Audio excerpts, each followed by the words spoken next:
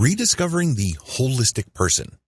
Since traditional definitions of sickness are too restricted to the physical and biochemical realms, it is not a surprise that a lot of modern people can't get the relief that they desire from psychopharmaceutical drugs and chemical-based medicine in general.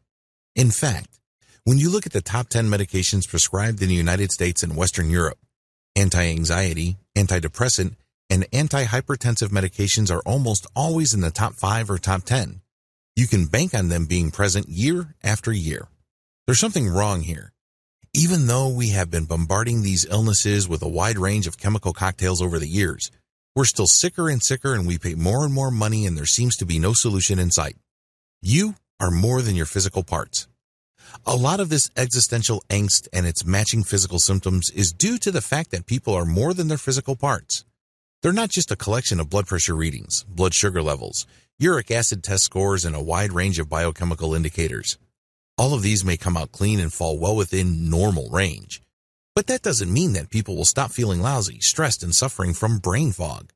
This is due to the fact that if people want to get well and step away from just choosing to survive, but to actually live fully, they have to look at their complete being in holistic terms. What does holistic mean?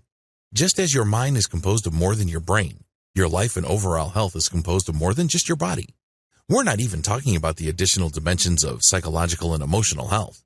We're also talking about how you get along with other people, how you look at yourself in the grand scheme of things, what your sense of personal meaning and purpose are, what you choose to eat, how you construct your day, what kind of environment you find yourself in.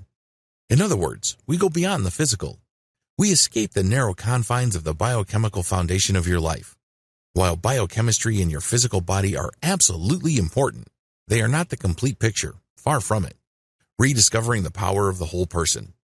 When we start looking at people as more than just what we can see, we will start making progress as to actual effective treatment. Whatever it is you are suffering from, whatever physical manifestations of stress or a lack of purpose may be hounding you, whatever aches and pains you may experience, all of these can be addressed with a holistic approach.